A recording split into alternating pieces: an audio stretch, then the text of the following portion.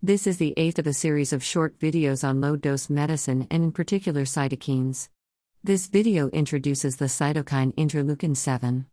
IL-7 stimulates the hematopoietic stem cells into lymphoid progenitor cells and the proliferation of all cells in the lymphoid lineage such as B cells, T cells and NK cells, and in particular it stimulates the antitumoral action of cytotoxic T lymphocytes.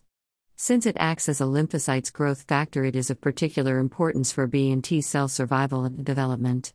IL-7 is critical for immune homeostasis, and it could also be beneficial in improving immune recovery after stem cell transplant.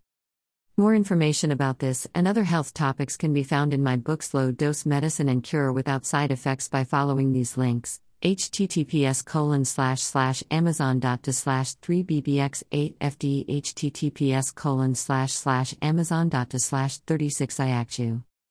To check the Low Dose Medicine Health Kit, follow this link: https://kit.co/cures-without-side-effects/low dose medicine.